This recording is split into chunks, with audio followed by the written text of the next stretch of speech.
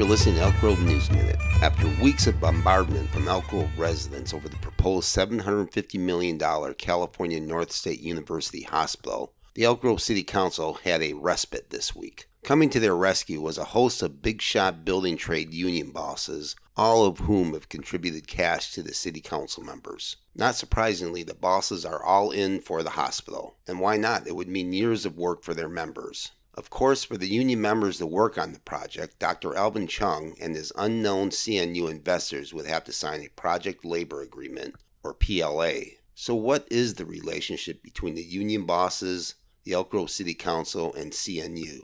In the near future, we will take a closer look at the PLA menage a trois between union bosses, the City Council, and CNU. As you can imagine, it could get messy.